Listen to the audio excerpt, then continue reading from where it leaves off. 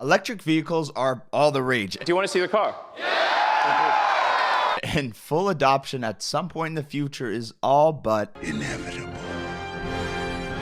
But does that mean your very next car should be an EV? I don't know. So in this video, we are going to compare all the types of cost from maintenance to environmental and everything in between. And then I'm going to give you my opinion as to whether or not you should get a EV for your next car. I don't know why I said it like that, but let's get into it. Now, clearly electric vehicles are going to save you the most money with fuel. This is probably one of the most obvious things when you think of an electric car versus a gas-powered car. Even when you run the numbers for how expensive the electricity is going to be for you to charge the car at home, you still come out way on top when it comes to fuel versus a gas-powered car. For example, I took a pretty fuel-efficient car in the Honda Civic, and I compared it to pretty much every EV that I could search in the database. Assuming an average price of 13 to 14 cents per kilowatt hour, as well as $1.50 per liter of gas, which is fairly high for America, but for here, that's like kind of average right now, you would come out on top 100% of the time with a EV versus a gas-powered vehicle. However, there's a number of assumptions with that. One is that you live in an area where electricity is way more expensive. In Canada and the US, depending on what state or province you live in, the average is anywhere from 10 to 20 cents per kilowatt hour in terms of cost. But some places in the world are considerably more expensive. Energy prices are increasing 300, 400, 500% in some countries, and the winter has not even started. This is due to the ongoing Russia and Ukraine conflict. And yes, this is sort of an outlier and things in Europe will eventually stabilize, but the point is that electricity isn't free. It's just usually a lot cheaper than gas, but there are some exceptions. And the second assumption is that you have somewhere to charge it, and you might not. A lot of people don't have a garage and don't have a place where they could readily store or charge their EV. And if they do have to charge it, they gotta go to a charging station, and that can be significantly longer than just pumping gas. So it's fairly inconvenient. It's not the end of the world, but there is a cost of time and convenience that you are paying for an EV if you aren't able to charge it at home. Now, as things progress and EVs become more mainstream and adopted by everyone, solutions will come up and innovation will solve this problem. But for now, it's a little bit hairy. So to summarize, yes, in pretty much every scenario, you are going to save money on fuel, but there are some specific situations that you should really keep in mind. Next, let's talk about maintenance. Electric vehicles have way less moving parts with the operation of the vehicle, and when you have less moving parts, you typically have less problems. Sure, your tires, brakes, fluid will still need to be kept up typically to the same standard, but there's just a lot less that you have to worry about. Next, let's talk about the overall cost, the grand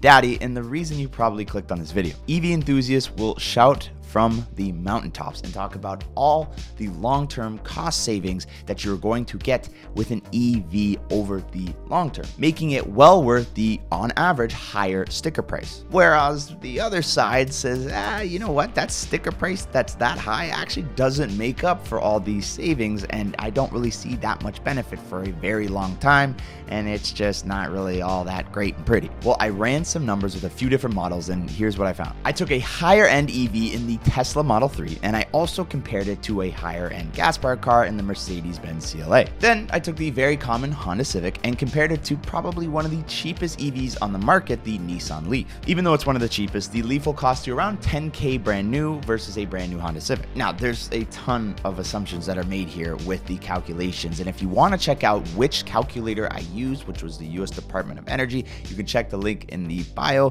but I tried to keep it as neutral and as clean as possible to illustrate some points. Here's what I found. When you account for fuel use and maintenance costs and insurance, like everything that goes into an EV versus a gas-powered car, EVs will outperform over a 15-year period. This is especially obvious when you compare two higher-end vehicles in the Tesla Model 3 as well as the Mercedes CLA. I mean, dude, it's not even close. Over time, higher-end gas-powered vehicles are going to kill you financially compared to something like a Tesla. However, a lot of us are not driving Teslas. A lot of us are not whipping Benzes. So let's look at the much more applicable example of the Honda Civic versus something like the Nissan Leaf. What's extremely interesting here is that the Nissan Leaf does not outperform the Honda Civic until year 8 in terms of overall cost. That is interesting, and here's why. The reality is a lot of people would be stretching their cash flow thin with the higher upfront cost of the EVs. As much as I preach about long-term thinking and that you should make financial decisions for the long term,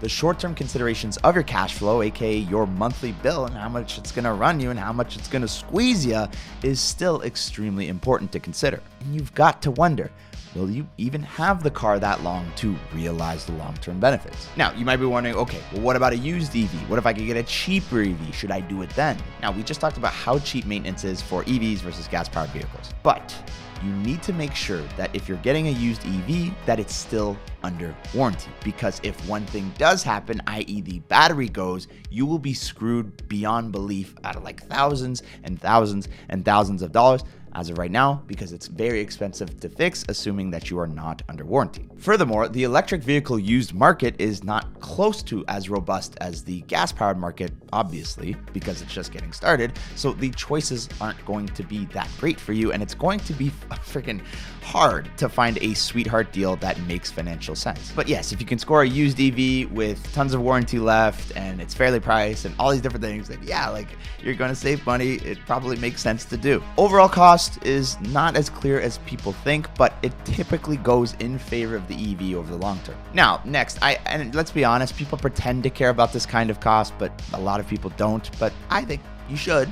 And it's the environmental cost of an EV versus a gas-powered car. I'm not gonna get too into it. Let's just make it short and sweet. Due to the inputs needed, like lithium and cobalt, etc., needed for the EV's battery, it takes a lot of emissions to actually create the car. It actually is significantly more upfront in terms of emissions as opposed to a gas-powered car to manufacture. However, you could argue that, again, early in the life cycle, they're going to figure this out. The emissions are going to go down. This is going to get sort of innovated away. The thing is, though, that EVs clearly make up for it on the back end, and it doesn't take long for them to have less net emissions. Pretty much every electric car is going to beat any gas car over time at some point. So yes, the productions of EVs does have some environmental considerations, but again, I think that is going to come down over time, and I don't think it's something to say they're actually worse for the environment than gas cars, because that just simply isn't true over time. So, should you get an EV? For most people,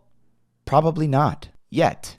And here's why. Like I said, EVs, they're inevitable. Like, I'm not arguing that they're not inevitable. I love that word, inevitable.